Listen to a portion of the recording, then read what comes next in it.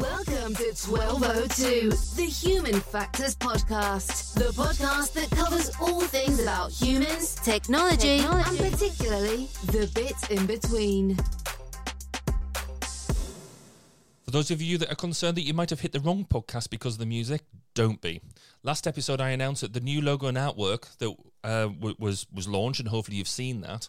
Well, this has had some fantastic feedback, and therefore we thought we should go the whole hog. Basically, my ego knew no bounds. And we now have a new website, www.1202podcast.com. Some new social media accounts, again, 1202 Podcast on Twitter, Facebook, and LinkedIn. And these new sounds that you just heard. So you'll hear new intros, new outros, and new sound bites in the middle. So what more could you possibly want? I felt it was time that the podcast finally grew up. It was sat on my barrykirby.co.uk webpage, which also has a mix of other things on it. And given now that we've basically been going just over 2 years, I thought it was about time it grew up and stood on its own 2 feet. So the website is something rather special, I think. It has episodes, show notes, guest profiles, sponsor details, and a blog section. So we can keep everybody updated with where we are and what we're doing. In addition to that, it's even got its own voicemail function. So you could, if you wanted to, go onto the website and just leave us a voicemail. If you do leave us a voicemail, tell us who you are, where you're from, and what your comment or question, or both, is. Preferably something to do with human factors. I don't need any sort of random stuff about meaning of life, but if you feel the need to reach out, then please do. I'll be able to play it on the show, and hopefully with some sort of relevant response. You never know, if I get my planning sorted out, I might actually know who I'm going to interview next in advance of me doing it. So you might be able to actually put your question to that to that guest. But let's not get ahead of ourselves. We all know what my planning's like at the moment. Anyway, I encourage everybody to have a good look, and like good Human Factors people, feel free to feed back to me. Any problems, errors, or ideas for other content you want to see on that site. And if you want to give me any sort of usability ratings or anything like that as well, go big guns. We've also had another blog podcast listing, and we've been listed in the 15 best ergonomic podcasts of 2021. Unfortunately, we're only at number 5 this time instead of number 1, but it was by feedspot.com, and they are ranking theirs by traffic rank, social media followers, domain authority, and freshness. I'm not entirely sure how we measure freshness. I haven't seen any methodology on that, but I'm sure that they've got their methodology sound and written down, published somewhere. And in other news, I've been moonlighting over again at Human Factors Cast with Nick Rome, and it's looking likely I'll be doing more episodes on there in the near future. So do feel free to check it out. They're recorded live, so you can listen to them on your podcast directory, but they are recorded live, so on Facebook, Twitter, LinkedIn, and everywhere else. We're also restreaming it through our 1202 podcast links, so do feel free to go. If you want to come and join us live, you can do. The only downside is that from a UK perspective, it's recorded between midnight and 2 a.m. So you have to be especially keen. However, that didn't stop Barry Williams and James Owen last week, who joined us. So whilst the recording is only an hour, we do a pre-show and a post-show chat. So it means anybody who's on there, if you're on the social media channels, you can comment and we get it live, and we can feed back and include you in the show. But if you come and join the pre and post show, and then it also gives you an idea how the show is curated. Nick is way more organised than I am, and generally the banter that goes on behind the scenes. Anyway, back to today's episode. My guest is someone who, if you're in the world of human factors, then actually truly needs no introduction if you've read the title of the podcast, because it's a familiar name to anybody who's worked in or studied in human factors. But for those who are dipping their toe into the world of ergonomics, then he's authored 21 books and over 250 peer-reviewed journal articles. His accolades include the Chartered Institute for Ergonomics and Human Factors 2019 William Floyd Award and 2008 President's Medal, the Human Factors and Ergonomics Society Australia's 2017 Cummings Memorial Medal, and the International Ergonomics Association 2018 Research Impact in Practice Award. If you follow him on social media, then you got a strong flavour for just how much in demand he is from all over the world, despite him being locked into the UK at the moment, which is why I'm thoroughly delighted that he's been able to spare us some of his precious time.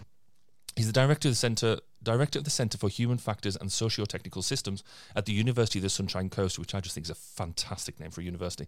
Professor Paul Salmon, welcome to the podcast. Hi, Barry. Thanks for having me on. It's great to be here. I'm really looking forward to it. Cool. No, as we're looking forward to hear what you've got to say as well. So, as I said, you're Director of Centre for Human Factors and Socio-Technical Systems. What does that mean to layman's terms? What do you do on a day-to-day basis?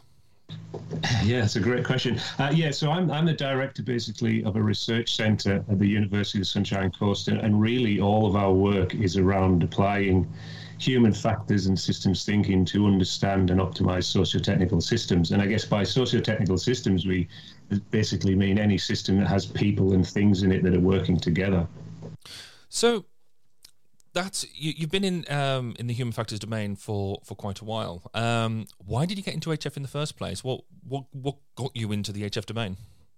Yeah, I actually had quite an interesting path into human factors. So I actually did an undergraduate degree in sports science, and towards the end of the degree in sports science, there was a realization with myself and other kind of people studying it that we knew a little bit of things about a lot of different things, but we weren't specialized in anything. So I knew that I had to do something to become specialized to kind of get a career in something. And at the same time, they were setting up a master's degree in applied ergonomics at the University of Sunderland, which is where I was studying sports science.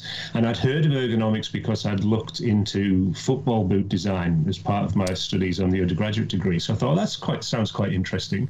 Might as well do that. I've got little else to do. And then really on that master's degree, I remember as a particular moment where it was a module on accident causation, basically, and I was just kind of blown away by the module and a particular case study, which was the Herald of Free Enterprise as a rubber disaster. And I just thought, this is just so interesting. I need to basically be involved in this kind of work, and it just went from there, basically. I never thought that we would be talking about football boot design. I've got to admit that's a heck of an entry point. So if you started there, then I mean, you've you were learning in the UK. You're now in the in Australia. So how did you get from there? What's been your career path? Yeah, so basically I did the master's degree in applied ergonomics, and that was great. And I came straight out of that, and I got a research assistant position with Neville Stanton at Brunel University, which was looking at developing methods to predict pilot errors in cockpit design. And so basically I went to work with him, and again, got my mind blown a little bit about the potential of HFE, and studied for a PhD with Neville eventually, and finished that in around 2008. Through that period, I met my wife, who's actually Australian, and we had children, and she basically said, I love the UK and everything, but I'm not raising my kids in this weather, so we're going to Australia. So I actually I applied for and got a job at Monash University Accident Research Centre in Melbourne, which is another great spot with a great human factors team there. And my wife, who's from the Sunshine Coast, after 3 years in Melbourne, she basically said the same. She said, I'm not raising my kids in this weather, because I don't know if you've been to Melbourne, but the weather's pretty much the same as England. Oh, right, okay. So we moved to the Sunshine Coast, and the interesting thing there really was that that was basically a lifestyle move. So there was really nobody at the University of Sunshine Coast that did HFE. So I was kind of going in, and that's one of the reasons why we have a research centre, because quite quickly I realised I had to build something to get some people around me to actually do the work I wanted to do. So it's been an interesting journey. I'd say that's a heck of an opportunity to be able to go in somewhere and start something from scratch and build that up. That must have been fascinating. Yeah, really interesting. And, I was incredibly lucky. At around the same time, I was starting to be successful with, what we call Category 1 research grants in Australia. And so I was able quite quickly to put some people around me. And I think as well, the University of Sunshine Coast is really quite a young, a new university, and they were quite ambitious. They're quite agile, right. And so they were quite supportive as well. So it was really kind of a perfect time to do that. So we've had, I don't know if you noticed, we've had this thing, the pandemic. It's sort of got in the way of quite a lot of things. How have you found having to sort of cope with work through the pandemic? Have you had any major insights into yourself, or how's it been? Yeah, I mean, we were able with most of our projects to flip quite quickly to online. So we do a lot of workshops where we're doing kind of systems analyses and building models and designing things. We were able to kind of flip that online, so our projects themselves didn't suffer, so that they were quite great. And in fact, we probably were able to get, some more interesting projects because of the pandemic, because everything was online. Right. But in terms of, what I've learned about myself, I think, I need to be in the room with the people doing the interesting HFE stuff. I can handle online, but I don't think people are getting the best out of me online anyway. Yeah, I think it's been interesting, hasn't it? There's some really interesting discussions going on about hybrid working and sort of back to the office and things. And there's such a mix of people saying, no, I want to be at home all the time. Then some people say, no, you should be in the office all the time. What does a hybrid look like? I guess for me, one of the things I think we've been missing is it's the non-verbal cues. So, like as you say, when you're giving a presentation or some sort of interaction, you don't just with Teams and things. We seem to be always on. You can't just go and have the chat around the coffee table or after the meeting or before the meeting and stuff. And it's them sort of things that I think we've been missing in terms of team building, and trying to do usability testing through the web has proven challenging, to say the least. Yeah, absolutely. And I think those coffee machine chats are really critical, particularly in academia, when, often that little chat at lunchtime, you'll come up with an idea that's going to set your research agenda for the next 5 years. So we've been trying to, kind of recreate those chats so we can keep the good ideas coming. And that's definitely been a challenge, I think. Yeah, no, and quite right too. Right, we'll be back in 2 minutes when we're going to talk into more detail into the sort of the research that you've been getting up to. If you're a human factors practitioner or in a related discipline and are not already a member, then do look up the Chartered Institute of Ergonomics and Human Factors. They are the professional chartered institution for all human factors practitioners. Find them at www.ergonomics.org.uk. And that was quite lucky because I realised as soon as I pressed the button, that's one of the jingles I hadn't actually pre-listened to before I got. So thankfully that came out okay. So yeah, Paul, can you just give us a bit of an insight into your current research, because you're doing a lot of research around transport and infrastructure. Could you just give us a bit of an insight into the sort of things you're looking at and what sort of things you're finding?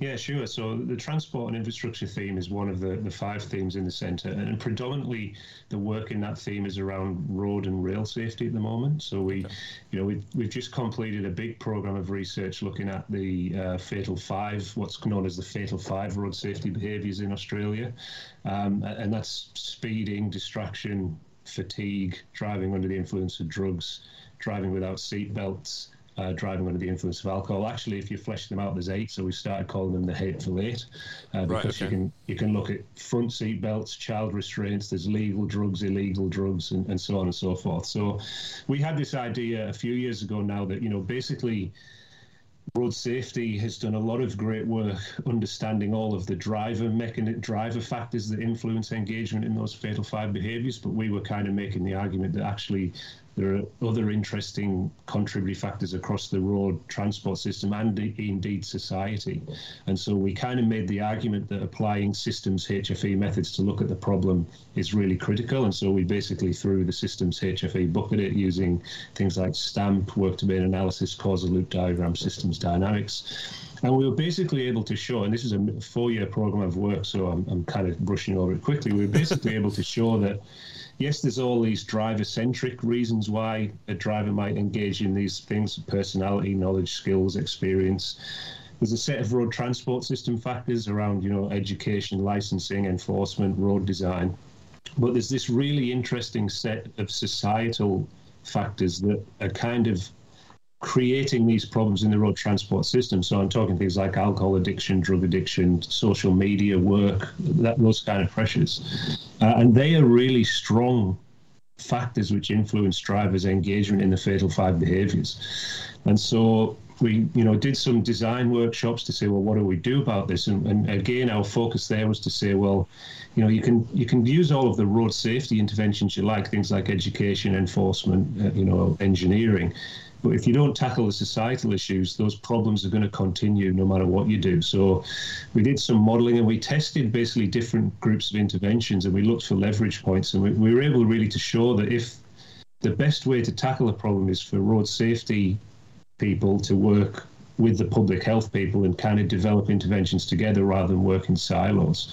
And, some of those leverage points are things around, the design of our work and, how employers deal with road safety.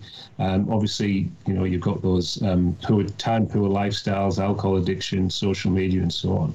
And so we modeled different interventions. We were basically able to show that the kind of interventions that integrated road safety interventions with public health interventions had a bigger effect on reducing the road toll effectively.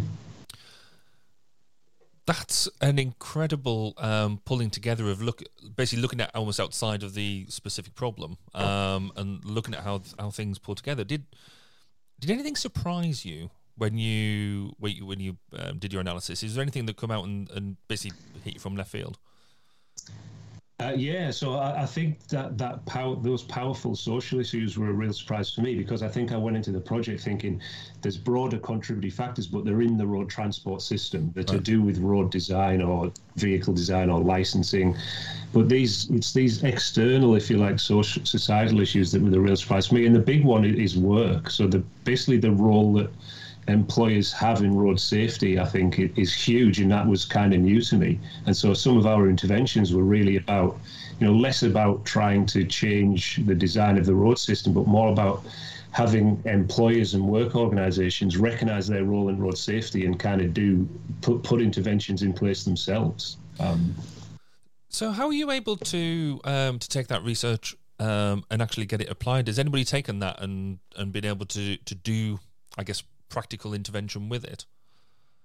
Yeah, that's a good question. So we've just completed it, but we do have good kind of links in Australia with the road safety authorities across the different states. So we've definitely been able to, disseminate the research to the right people. Obviously, there's work to be done to try and implement those interventions. But one of the key points of the whole program was about saying, an issue in HFE is that often we will recommend a suite of interventions based on HFE analysis, but we don't have any evidence to show that the intervention will have the effect. So we were trying to kind of use computational modeling methods like system dynamics to actually show the road safety authorities that there would be a reduction in the road toll. And so hopefully that kind of facilitates the translation a little bit, but we'll have to wait and see. Oh, it sounds like a really exciting time to be there, where you've actually got some outputs that you weren't necessarily expecting, but you could see will make a real difference, and you're on that almost precipice of being able to actually do something with it and help people, because that will, finding them sort of things out, that's going to directly save lives, isn't it? That could be really impressive. Yeah, absolutely. That's the hope for sure. So just to move on a bit, in fact, I kind of want to move back a bit, if I'm honest, because one of the most inspirational things I've seen you do was when you give your keynote at the Ergonomics 2019 conference on the basically I guess in in short terms where you argued that we could take what we do in terms of systems ergonomics and put it onto the global scale and look at things in a really big level, and it sort of fits with a lot of the stuff I'm doing, looking at the moment around climate change, and we're in this zone of looking at global activity. So, from your perspective, what role does ergonomics have to play at the global scale? Yeah, I think that's a great question. I think it's got a huge role to play, and I think this will be the focus of my research over the next little while. Like for me, human factors ergonomics is the science of understanding complex systems and optimizing human health and well-being, and we have all of these massive global threats that either are going to impact our health and well-being, or even impact our entire existence on Earth. So for me, HFE has to be at the forefront of efforts to try and respond to these global issues, and I think we have the tools to do that. If we think of systems HFE methods, the whole point of them is to look at very complex systems, identify all of the different parts, how they interact together, and how you optimize those systems. And so I think we do have the tools to do that. And I think the other side of that is any kind of response to these global issues, and we've seen this with the COVID-19 pandemic, they're human-centric and they require changes in human behavior. And really that's what we do on a day-to-day basis with HFE. So, for me, it's actually quite surprising that we're not involved more in these issues. Do you think there's I mean, certainly one of the things that I've found is almost a definition issue, because we look at things like environment, and we sort of content with looking at the workplace as being, that almost the boundary of the work that we work at. Do we think we need to, I guess, almost go back to the drawing board of how we scope where we get involved at, and try and push people to take that bigger view? Yeah, that's a good question. I'm not sure if it's going back to the drawing board. I think it's more about clarifying what we do to people in other disciplines. And I did have I did a sabbatical in 2018, which is when I started thinking about this stuff. And I actually talked to a lot of people in other disciplines and kind of said, well, why don't you collaborate with HFE people? Have you got any kind of perspective on that? And there was a few things. And the first one was exactly that. It was, well, we're not entirely clear what it is you do. So I think there is an exercise that we need to do to kind of clarify what we do, why we're here, what our goals are. But there was also some interesting other ones. There was comments around, well, we don't actually see evidence that your methods work, and I think that is a big challenge for HFE as well. In that actually gathering scientific evidence to show that HFE work actually has that benefit on health and well-being or performance and things like that. So I think that there's definitely work to do within the discipline to kind of ensure that we can and facilitate our collaborations with other disciplines. Yeah. I mean, I guess that's we still being a relatively or comparatively young discipline. We're all very good at sitting around and saying, yes, we can definitely add value. But I think, considering we spend quite a lot of conferences in the bar still trying to work out what a human factors actually is and the scope ourselves, I guess it should come as no surprise that other people also struggle with that. So I guess there is a lot of work for us to do in the discipline to stop waffling about it and start defining it solidly, but actually stand it, because there are definitions out there, but start, as you say, build up that body of evidence about how it can be applied across the piece. Yeah, absolutely. And, I think some of the societies are doing a great job, like the Chartered Institute, for example, is putting out regular, HFE success stories and things like that. I think academically there's a job for researchers to actually gather some, robust scientific evidence. And, we've certainly tried those projects, and they're very difficult. I think they're very difficult to kind of tease out the evidence that relates specifically to the HFE intervention. So part of, I guess, you practicing what you preach is you, as I mentioned before, you write a lot, and you publish a lot, but you're also editor-in-chief for the Human Factors and Ergonomics in Manufacturing and Service Industries journal. That sounds quite a job. What does it take to deliver a journal like that? I mean, surely that must be like a full-time role in of itself, isn't it?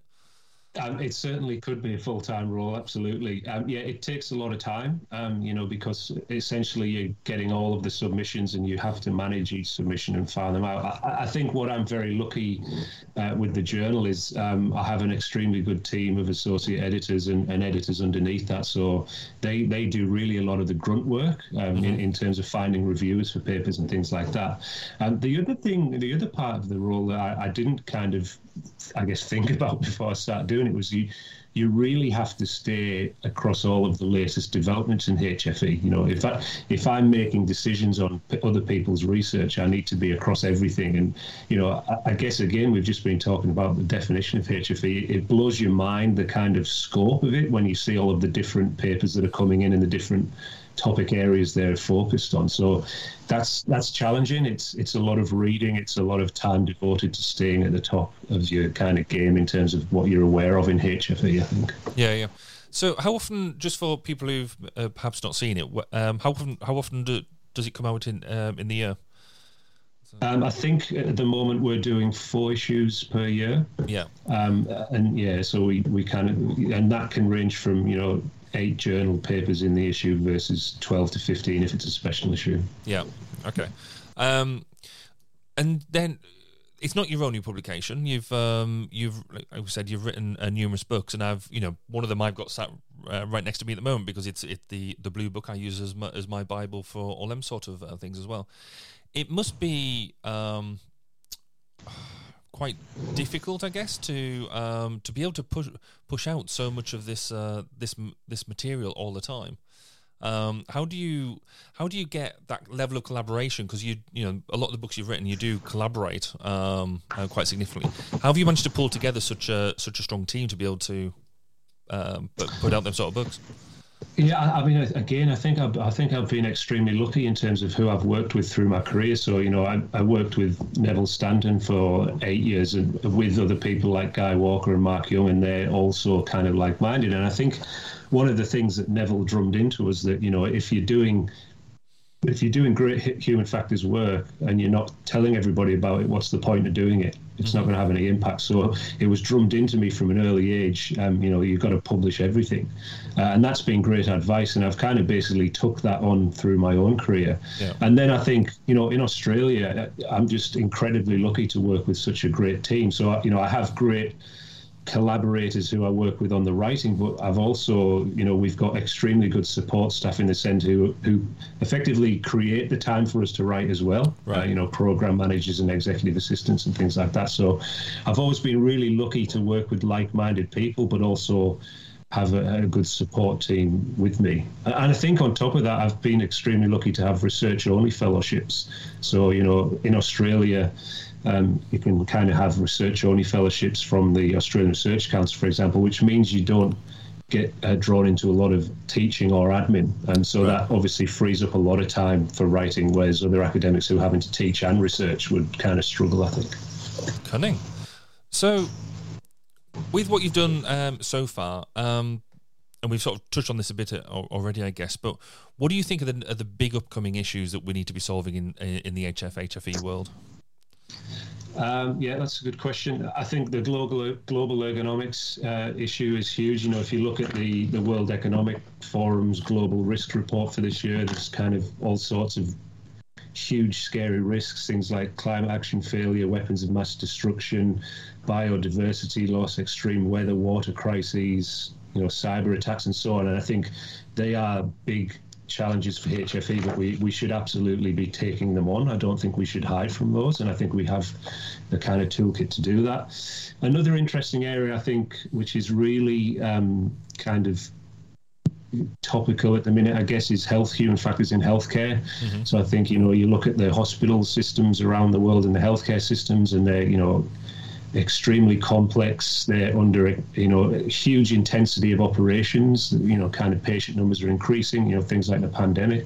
And then at the same time, they're managing kind of the insertion of advanced technologies like AI and things like that. So I think that is a huge area for HFE, and certainly we're doing a fair bit of work in that space in Australia. And then I think just technology generally. So, you know, we're kind of getting towards the introduction of fully autonomous agents, and you know that has huge challenges for HFE in terms of how you design them, how they work well with humans. And one area in particular that we're kind of interested in, we're doing a big project on, is artificial general intelligence, which is the next kind of evolution of artificial intelligence, which there are actually some credible concerns that it could wipe out humanity. So we're trying to say, you know, let's not wait for the artificial general intelligence to arrive. Let's do the human factors work now to ensure that we have the controls in place to stop it wiping out humanity. I guess that would be useful. For, what, just in terms of definitions, what do you mean by artificial general intelligence? So artificial general intelligence is kind of the next generation of AI that, you know, there's development programs going on now, but it's the AI basically that can develop capacities beyond humans. So it will have more kind of intellectual capacity than us. It can learn and self-evolve. And the key point to it is, you know, currently artificial intelligence is what they call narrow. So you have AI that can drive a car, but that's all it can do. Or you have AI that can play chess, and that's all it can do. Artificial general intelligence will be able to learn, you know, new tasks and do things that it wasn't designed for. And so there's real concerns that these systems, when they're introduced, they'll quite quickly become super intelligent, and you know, seeing the intelligence explosion, and they'll basically seek to achieve their goals more efficiently and acquire more resources to do so. And in doing that, you know, they could actually perform tasks that are actually detrimental to human health and well-being. That's suitably terrifying. So in terms of that, then, what do you think it is around that we can do as HFE to actually, I guess, counter that, or what questions do we need to be answering now in order to address that general intelligence problem? Yeah, so I think what we do very well in HFE is we're able to analyze entire systems and look at potential risks in the system and develop controls to manage that risk. And so what we're doing, for example, with one of our case studies is like an unmanned aerial vehicle, a weaponized unmanned aerial vehicle system for Army, basically. Yeah. So what we're doing is we're applying systems HFE methods to model, well, what controls do defense forces currently have to manage that, and what would then happen if you introduced an AGI system into that? Do those controls work, or do you need new controls to actually manage the risk? And so it's a lot of kind of proactive systems HFE modeling, so things like STAMP, net harms analyses, EAST, the event analysis of systemic teamwork, and really trying to identify the risks now rather than wait until they happen and basically these things shoot off and kind of take over the world, basically. That's really fascinating. I think I might have to call you back at some point to talk about that as an episode in its own right, because it sounds really, really fascinating. So just to finish off, then, what is it that you haven't done yet that you'd like to get involved in? Is there a particular domain or a particular thing that you've always had a hankering to do and just never got around to yet? I mean, it was sport, but now we're doing quite a fair bit in sport, which is great. But I think now it's actually space travel. Yeah. I think I've always been very interested in, HFE and kind of space travel, and as we're kind of increasing things in that space, I'd like to get involved in some of that, and I haven't yet, so that would be really interesting. Well, if you get some of that, give me a shout, because that's high on my agenda as well. But apparently Elon Musk isn't responding to my tweets, which I just think is rude, personally.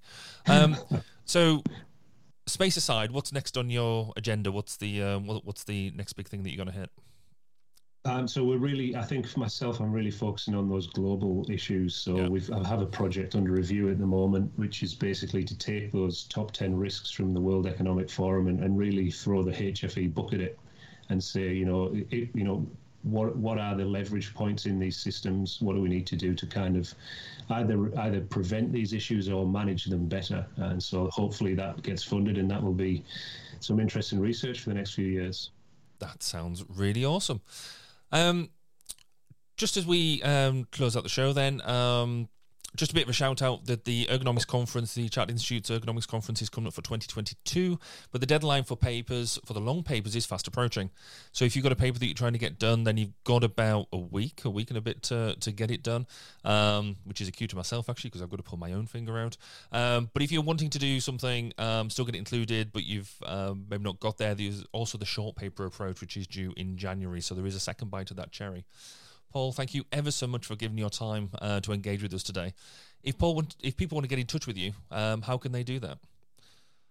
Yeah, sure. You can flick me an email at psalmon@usc.edu.au, and happy to send you any of the papers or things that you found interesting in the chat. That's awesome. I will put in the show notes all the links to yourself. You can look at the guest profile because Paul was the first person to fill out a guest profile for us using the new mechanism. So that's awesome. And I'm going to ask him afterwards what he thought, but I'm not going to do that on here just in case it's really bad. We'll put all the links to everything we talked about today in the show notes, and we shall see you next time. Thank you for listening to 1202, the Human Factors Podcast. Please do get in touch with your thoughts, questions, and comments. You can contact us on social media such as Twitter, LinkedIn, and Facebook at 1202 Podcast. See you next time. And remember, it's more than just common sense.